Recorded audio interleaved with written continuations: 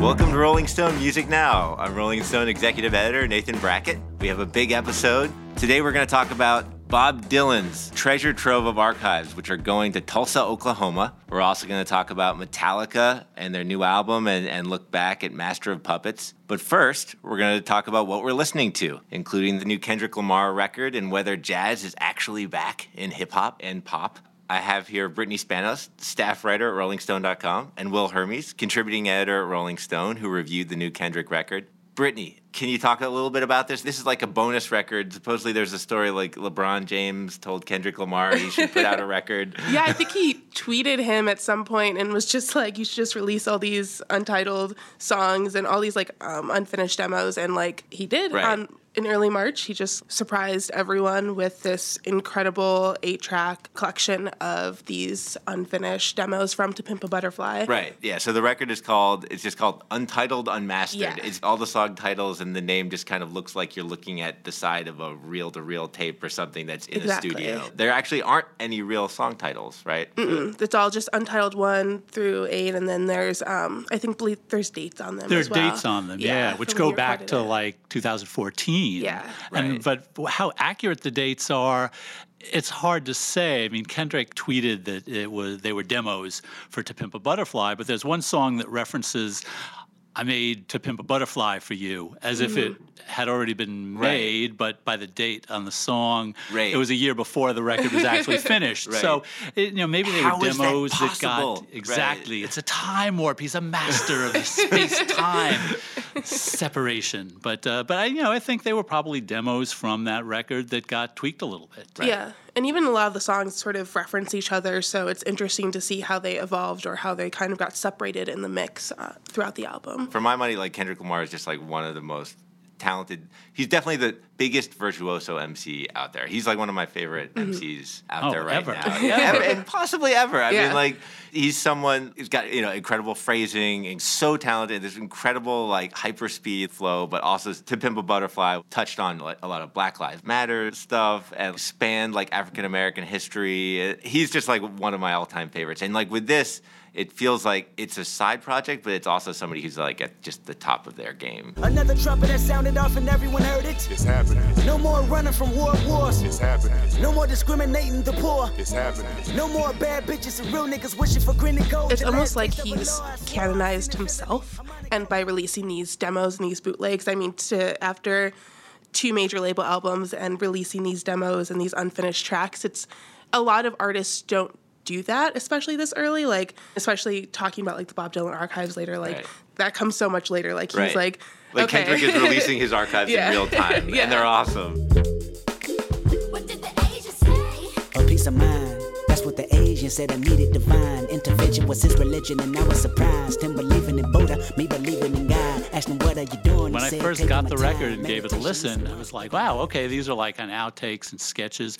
And the more I listened to it, the more you just appreciate how dense the recordings are, like how much great wordplay, how much rhythmic, sophistication there is in his flow, and how the tracks are assembled. And I don't think credits have actually even been released on this set yet, but I'm just assuming it's the same, like, laundry list of dozens of players that were on To Pimp a Butterfly.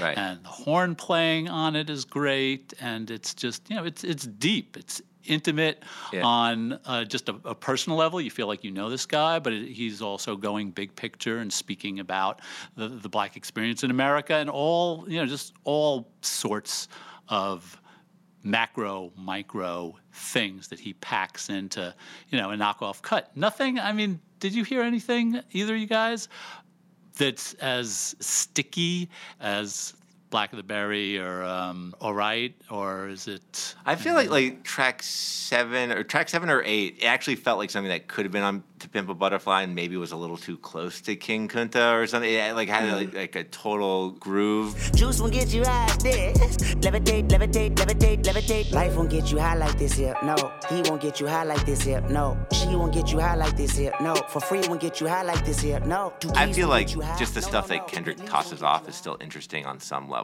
You wrote the review, Will. Like, where did you come down on the actual record? Would you recommend this to someone who didn't know Kendrick Lamar too well? Well, it's full of rich, great stuff. No, if it's the first thing you're going to experience with this guy, start with To Pimp a Butterfly. Start with the record beforehand.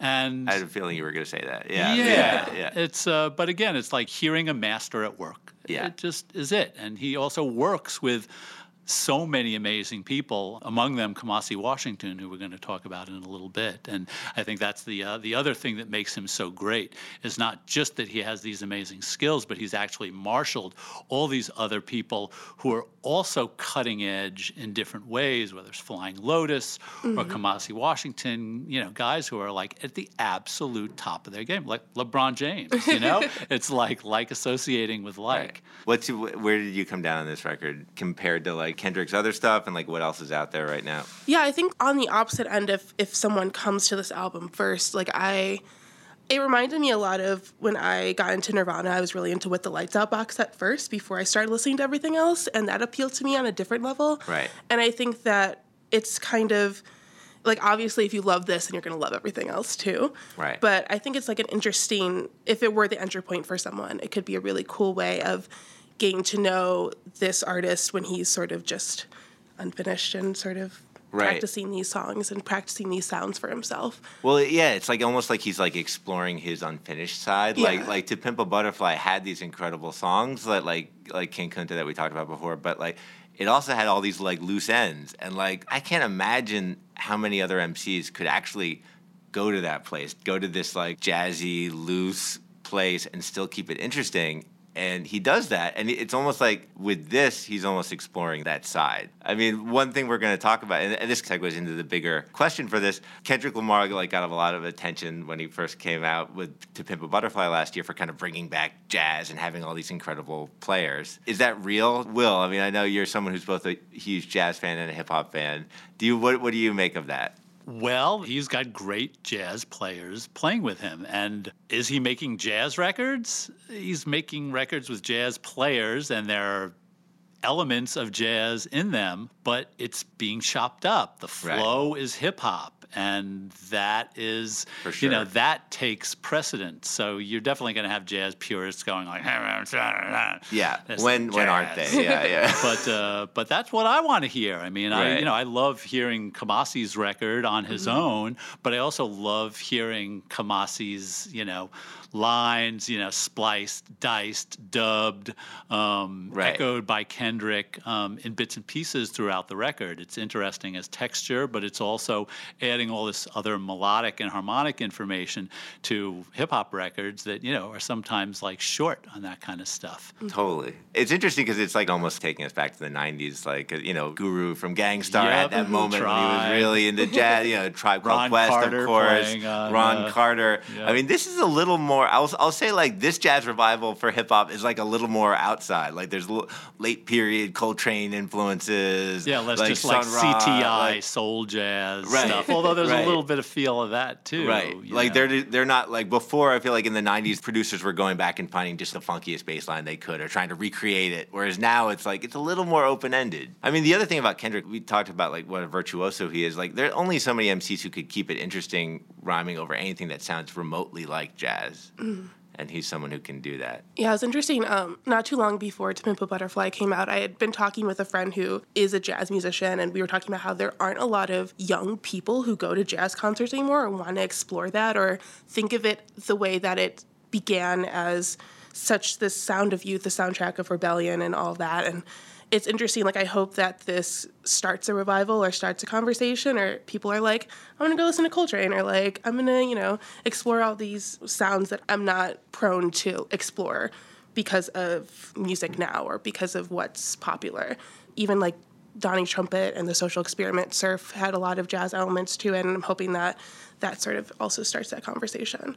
I feel like, in a weird way, it's almost like he's hearkening back to like that Donnie Trumpet record, which was great. It came out this summer, and maybe in a way that gave him permission to release kind of some of his B-sides. Like, because that was a pretty loose record. It was a vibe record. It feels like Kendrick's kind of empowered just to say, like, all right, hear all this stuff. This is me getting even more out outside. Right. There's like that one bit at the end of, I think, Untitled 7, where like basically you're just hearing, Kendrick and maybe somebody else playing bass. I don't know. Maybe it's Thundercat, just like fooling around and a bunch of friends laughing and just kind of making up song ideas. So it's a real sort of, it's like a diary. You're getting a sense that, this is how art gets made. Say, you just make me wanna straight you down to your ground like bam, bam, bam, bam, bam. You just make me wanna take you down. I imagine that there are going to be like young kids listening to that and just be like, yeah, I can do that. Let's make something up.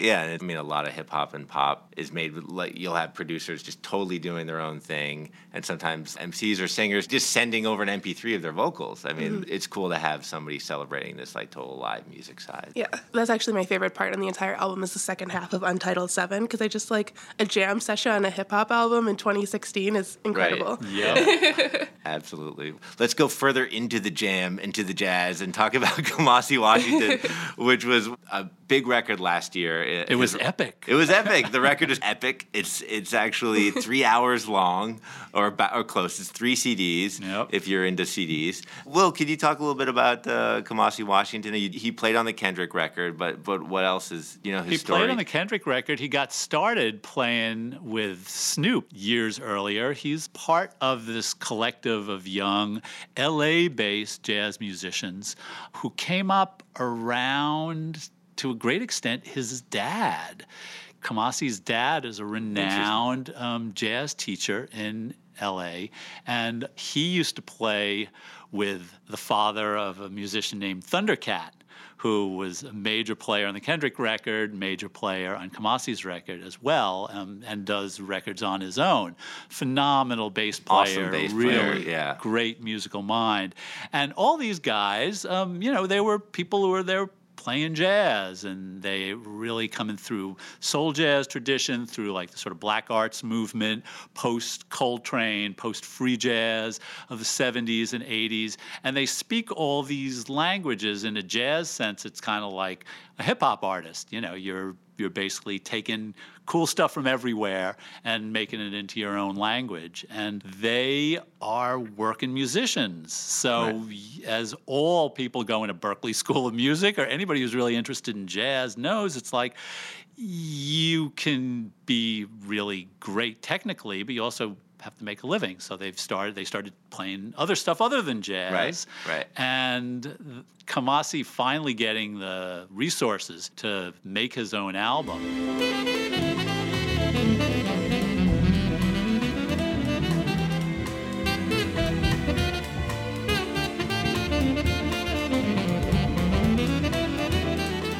He had a lot of stuff. So coming out of the gate with his debut, he made the most of it. And he's like 35. Right. This is an amazing musician. Yeah, this is 3 hours worth of music, just about, and with a whole bunch of musicians. And from the same sessions that the Epic came out of, there are going to be sessions from some of those other cats. Right. But it's, it really resonated with rock and pop fans, which is a cool thing. It doesn't happen very much with jazz records, but the connection to Kendrick, and I think the fact that Kamasi speaks a jazz language, both visually, spiritually, and musically, that rock fans might relate to, like Coltrane and Sun Ra, I think are big touchstones. And he said, too, I saw an interview with him where he talked about how, he came out of a traditional jazz background, but then playing with people like Snoop, like doing session work, actually informed his jazz playing. Like, he felt like, he grew up listening to hip-hop. He also had this other jazz side, obviously, like, from his dad, but then the just actually playing on hip-hop records maybe gave him, a little more of a sense of the vibe and the groove, and you can totally hear this on the Epic. It's just like got an incredible flow. I feel like even like rock fans and hip-hop fans, it's one of those records that they can plug into. Yeah, I mean, like, it's difficult for me to sit through 3 hours of anything, but this was like when I first listened to it, because I listened to it because of To Pimp a Butterfly, and so it was just like, this is incredible. Like, it's just so, it reminded me a lot of Sun Ra, and like, it was just so compelling to listen to. It's really exciting to listen to. Absolutely. Yeah, and there are vocals. I mean, it's got the soul jazz thing going on.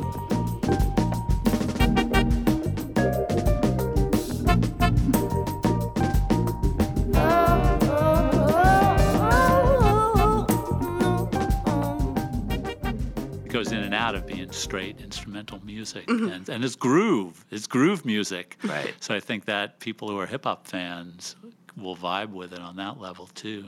It's cool when artists are willing to like push boundaries, and it's almost a cliche, but it's true. It's like, and it's not easy to do because you're always gonna catch it from both sides. You're gonna have hip hop fans on one side saying like, "Wait, I don't need to listen to this stuff. It sounds like my dad's NPR station," or like, and you have jazz people on the other side, and I know a lot. I know some jazz players, and I'm sure you guys do too. Who are like, "Oh, that Kamasi Washington, he's just getting paid. It's just a good gig. It's just regular jazz. But it works. And it's like it takes certain like courage to do that, and it totally works. So I don't know. Like, should we try to answer the question? Is jazz back? I don't know. Is it? Maybe it's not. Maybe it's the wrong question. I think we're on the cusp of the comeback. Like we're at the very like beginning of like going up the hill, and like people are like super diving into all of it. Right. But yeah, I think Right. it's It's having a moment. Yeah, it's definitely having a moment, and so I'm hoping it's not just like a phase or like a like a year thing. But I think these are really exciting movements towards people being like, okay, let's try out jazz. Right. Again. And I know, Will, you're always someone like, you always like music that crosses boundaries and like connects, music with hyphenates in it. Do you feel like, where would you like to see this go? I know it's hard to say. Like, what would you like to see more of? Drake pulling in Ron Carter? I don't know. What's going to happen? Where do you see this?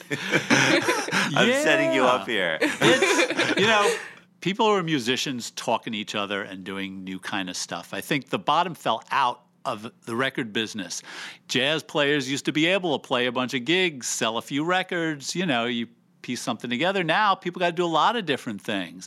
And I think that's great. Bowie put out Black Star, and the band on Black Star was Donnie McCaslin's band, which is a great young, well, not super young, but great jazz players from New York, but was Bowie's record a jazz record? No. But he as he did, he talked about being inspired by the Kendrick record when he made that. Yep. So that was encouraging to say. And then you've got a guy like Bill Frisell, who is, renowned jazz guitarist.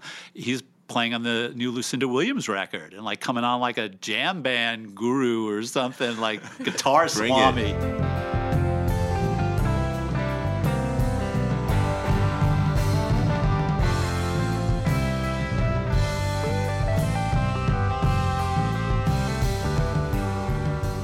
He sounds great, and I just think it makes music better.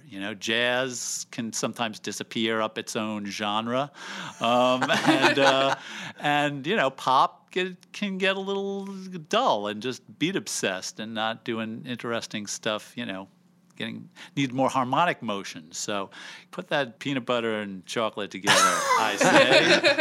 All right. More jazz in our pop and more pop in our jazz. All right. Well said, sir. Well said. And with that, I think we might leave it. Brittany Spanos and Will Hervey's, thank you very much. Right on. Good All to right. be here.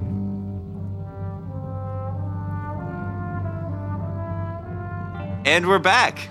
I'm here with contributing editor Rob Sheffield. Hey, Nathan. Hey there. And associate editor Andy Greene. Hi there. Hi there. Hey, Andy. Hello, Rob. We're going to talk about something special happening in Tulsa, Oklahoma, which is of keen interest to Dylan fans, Bob Dylan fans, for those at home. Andy, what just happened? This was big news in the New York Times. You wrote a story about this in the new issue of Rolling Stone. Yeah, it was rather shocking. It's been in the works for years, apparently, but they kept it totally quiet. Man, what no Dylan fans have known was he's saved everything for the past 50-odd years. He saved all of his lyric notebooks, all of his artwork, his album art, just everything. And he sold it for about $20 million. Damn. Yeah. Damn. So if you go to, it was sold to the Kaiser Foundation and the University of Oklahoma in Tulsa, and it's all going there. So now Dylan fans, they can go to Tulsa and just bathe in Dylan artifacts. It's unbelievable.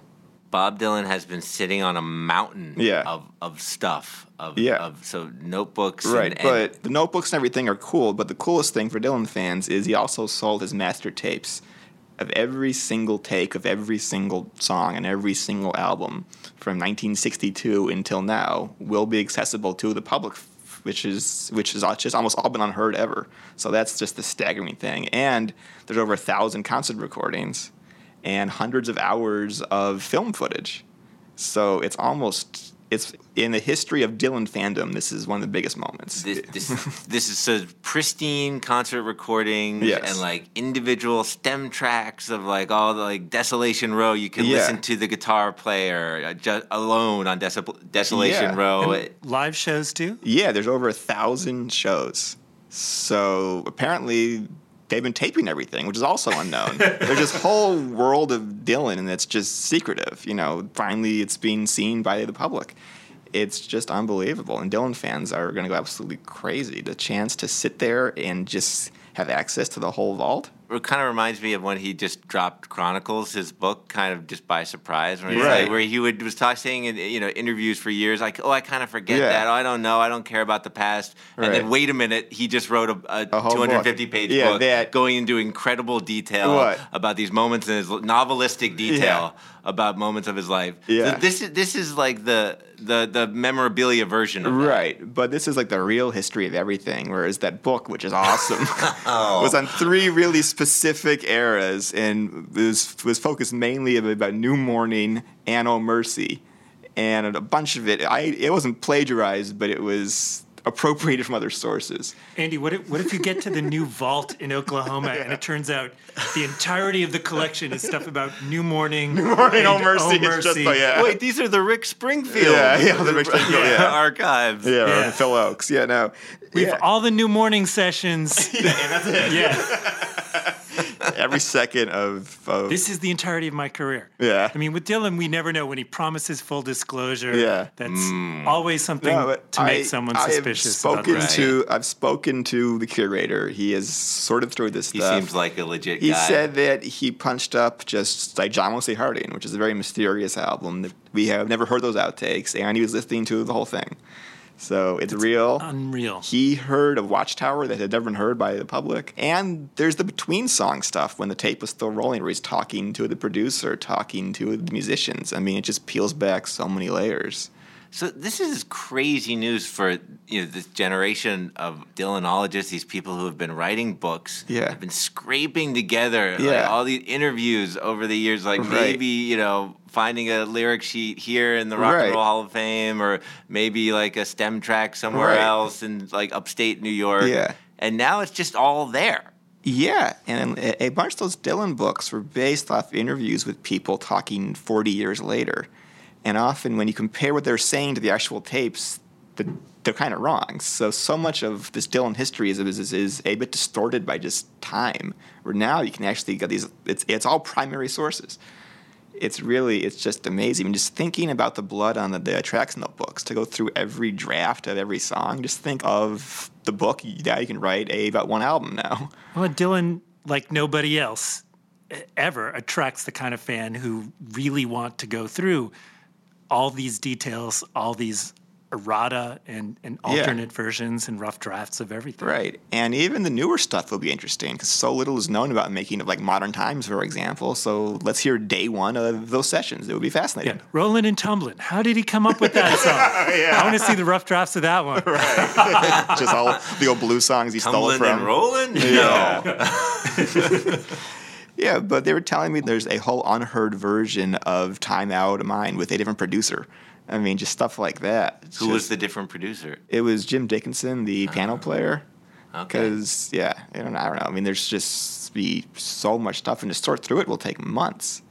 I mean, I think some old Dylan fans are just going to move to Tulsa and just spend all day long just going through this stuff. And will they be allowed? Do you know? Are they just going to be allowed to go in at will? Well, are you going to need a special laminate? From what they were telling me, I spoke to people at Dylan Premium Class Pass. It's still being worked out. The major artifacts will be on display to the public at some point soon. But if you're a journalist or a known Dylan scholar or a blogger, they will let you in. They want to have a very loose standard for who's allowed to go back there. Or if you're Andy Greene. They will have a desk set aside for you. Yes. Yes. I can't wait. I mean, I don't even.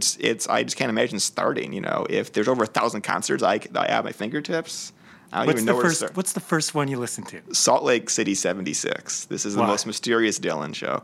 It's the final show of his Rolling Thunder review in 76. There's no bootleg of it, but he supposedly played Jack of Hearts for the first and last time. Wow. And it was supposed to be super long and the best show of the whole tour. It was even debated for a while if it was real, but fans went to the library at Salt Lake City and found the microfiche of the review of it. Wow. And some fans were saying that's still fake. You know, it's been debated for decades. So to hear the fabled Salt Lake City show, be amazing, and the Street Legal piano demos. I'm a huge fan of Street Legal, and yeah, I know. Yeah, I know. It's a very debated topic. Andy and I have been arguing about Street Legal for many, many years. I think I'm more on your side, Rob. But anyway, good. I want the piano demos. I want to know if they're real. I want to hear every changing of the guard take. The actual tarot cards. Yeah, the actual tarot cards. I want every take of Signor, and I want to hear him. You know, are there any? Yeah. What's the biggest question that's going to get cleared up for Dylan fans, or are there any other like kind of seriously nagging ones that are gonna settle like some long time bets? Or I think they're really interested in hearing John Wesley Harding because there's so much mystery around that record route. It was written at the same time as the Basement tapes, but they never played any of the songs in those sessions. So they just want to hear every take of it. If he's talking to the band or anything, just what was going on back then. That was like very that mysterious sounding record. Yeah. That was a crucial time when he was coming back after the motorcycle accident. Right. In 1966 or 7. Right? Yeah. I think the first day of the Blood on the Track sessions when he plays the whole thing solo acoustic, which has never been bootlegged ever, right. I think people will really love to hear that stuff. I've heard tiny bits of it privately, and they were incredible. I think the Time Out of Mind stuff will be interesting because that was so combative, and there were so many musicians on it, and the bits that you heard of it on the Telltale Signs collection were incredible. I think the songs were also different. I think people will love to hear that. There were like 3 different incredible versions of Mississippi, and right. each one of them's totally different. Right. And each one of them is really good. All my powers of expression and thoughts so sublime could never do you justice in reason or rhyme. And even on something like Blonde on Blonde, where they just put out every take of it, I think there's still more to learn because they didn't put on the stuff of him talking to the band or anything. So there's even more off of something that there was just like a 30-disc, box set about. Andy will do a search on Dylan lunch. Yeah. Get all his orders for lunch. So, I mean, what did he got paid a certain amount of money. It was a big tax write-off. He made something around $20 million. Yeah. But it should be pointed out he could have made a lot more off a lot of this. He sold the lyrics for Just Like a Rolling Stone for $2 million. Right. So, I mean, that's his most famous song, arguably. But each lyric sheet is probably worth in the 6 figures, if not a lot more. So he could have just sold these on the private market for years, piece by piece, and made, I don't know, like $200 million more. Right. So it was actually a good deed for history that it's all going to be in one place. So he made money, but now it's going to be in one place and it's going to be in a museum. For the public, because it's always a nightmare scenario. This stuff winds up in some douchebag's basement and like nobody sees it, right? Which is horrible. So Oklahoma. Home state of Woody Guthrie and Roger Miller and Wanda Jackson and so many of his heroes. Right. Yeah, absolutely. I'm sure he liked that idea. Right. And the person behind it was the billionaire George Kaiser, who's hoping that Tulsa's going to get a big kind of creative lift from this. Right. And speaking of Guthrie, the same institution, they have the Guthrie Papers also. So I bet Dylan liked that fact, too, that his stuff will be in the same place as his hero stuff. It's good company. Yeah. So it's a really cool thing. I'm dying to go to Tulsa. I could just spend, I could spend 4 months there and still not hear everything. And it's going to open this year? Yeah. They have no dates yet, but they're hoping stuff is still being shipped over. But the video stuff, too. I mean, there's so many concerts that haven't really been seen or been out of print forever. And random shows with Tom Petty in the 80s, these multi-camera things that they have every camera angle of. You could watch Howie Epstein for like 3 hours just playing bass probably. I've died and gone to heaven already. Is the telethon from his Orthodox Jewish period going to be there? If the Chabad stuff is there, I will be thrilled to death. We're going to find out. Yeah. I guess we'll find out how much video archiving he did, because it's strange how when No Direction Home, this Scorsese documentary, which was just, a toe in the ocean of this stuff, but even confirmed Dylan freaks had no idea that so much of this video footage existed. There was no idea that the big Judas moment that was on film. Yeah. And the Rolling Thunder tour was shot extensively with lots of different cameras, and they have all that raw footage. And that's one of the best tours ever. That was with like Mick Ronson playing guitar from Bowie's band. I mean, it was incredible. And it's all on film. Andy's going to go in and watch Ronaldo and Clara for a month. Yeah, just again. the raw footage of it. But like we were saying, like Dylan's fans are the kinds who will gravitate to that kind of thing. Like you were talking about the Blood on the Tracks notebook. Yeah. 3 notebooks? 3 notebooks, super tiny, with super small writing.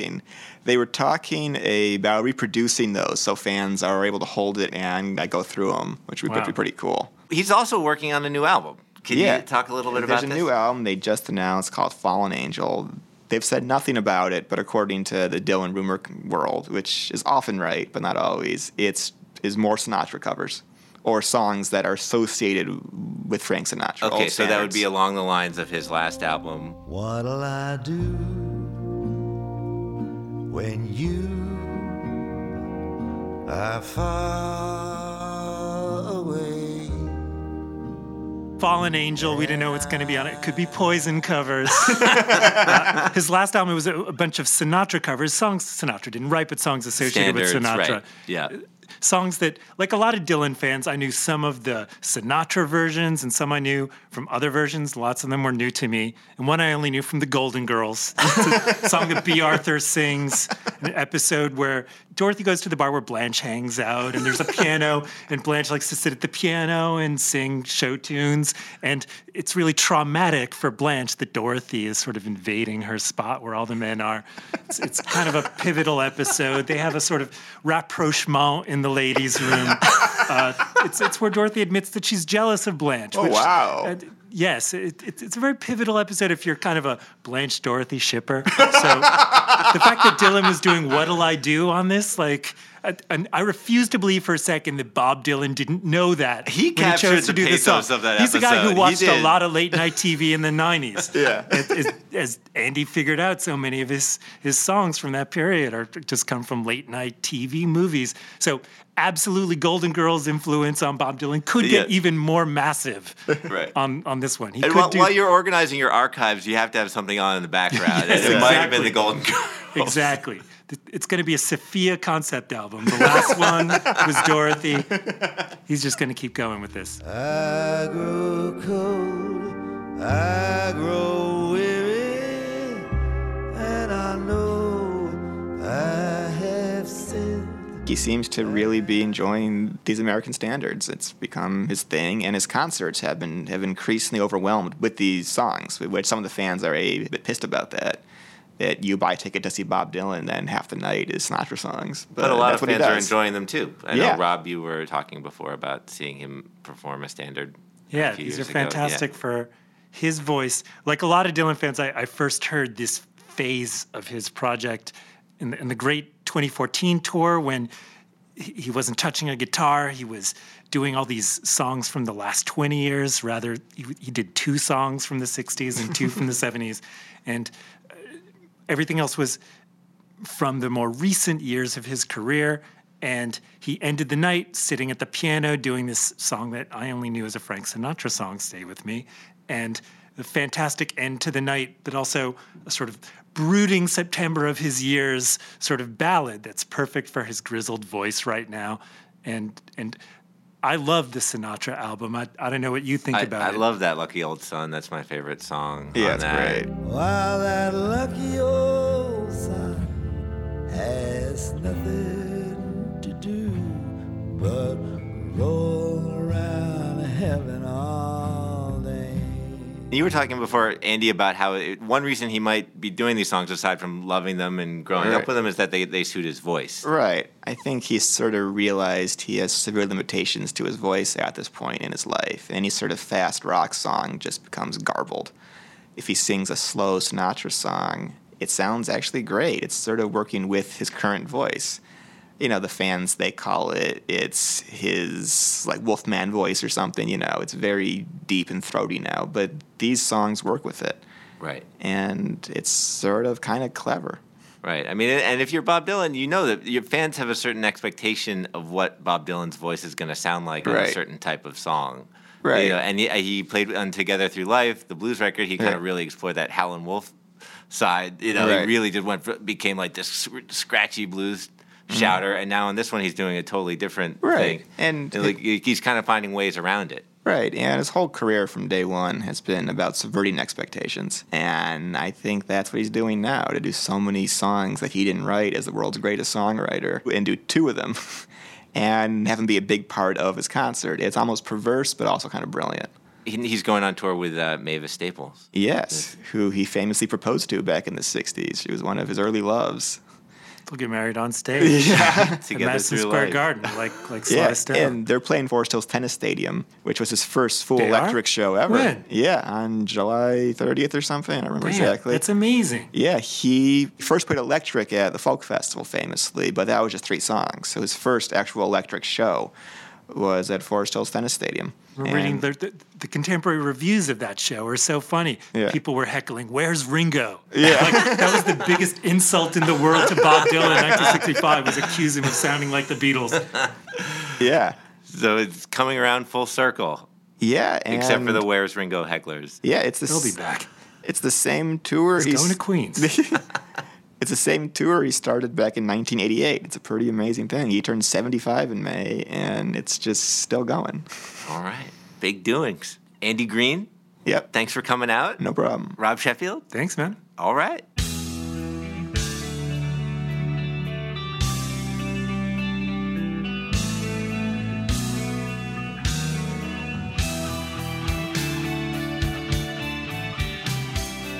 And we're back with our reader mail segment. I'm here with RollingStone.com senior writer Corey Groh. Hello. Thanks for coming. Thank you for having me. All right. And we're going to talk about a Metallica story you recently wrote. Yeah. Tell me what happened in this Metallica story, Corey. Well, this month marks the 30th anniversary of Master of Puppets, which was the album that really made Metallica. It was their turning point.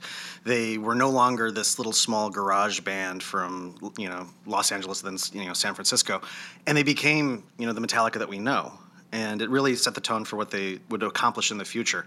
It was also the last album that featured their bassist, Cliff Burton, and when he died that same year, 1986, it set them on another path when they sort of refocused. So it was sort of a turning point year for the band. Absolutely, yeah. And so I spoke with Lars, and I spoke with Kirk Hammett, and I spoke with the producer on the album, Flemming Rasmussen, who has some pretty funny and interesting memories of everything.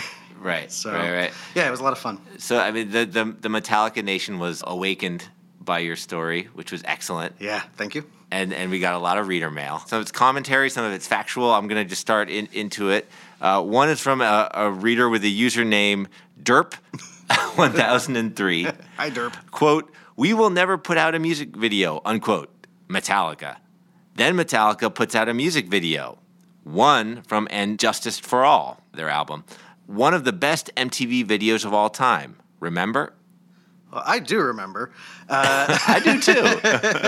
Well, So this reader, he's calling them on their he is. He's calling them on, maybe 3 decades old beef here. Right. When Metallica came up, they were very much an underground band, and they weren't expecting success. They weren't courting success, and that was true on Master of Puppets, too. So when Master of Puppets came out, they said, we're not doing a single, we're not doing a video, we're going to tour with Ozzy Osbourne, and they ended up getting a gold record within 6 months by doing that. Things changed, and Justice for All comes out. They had a change of heart. They made the amazing video for One.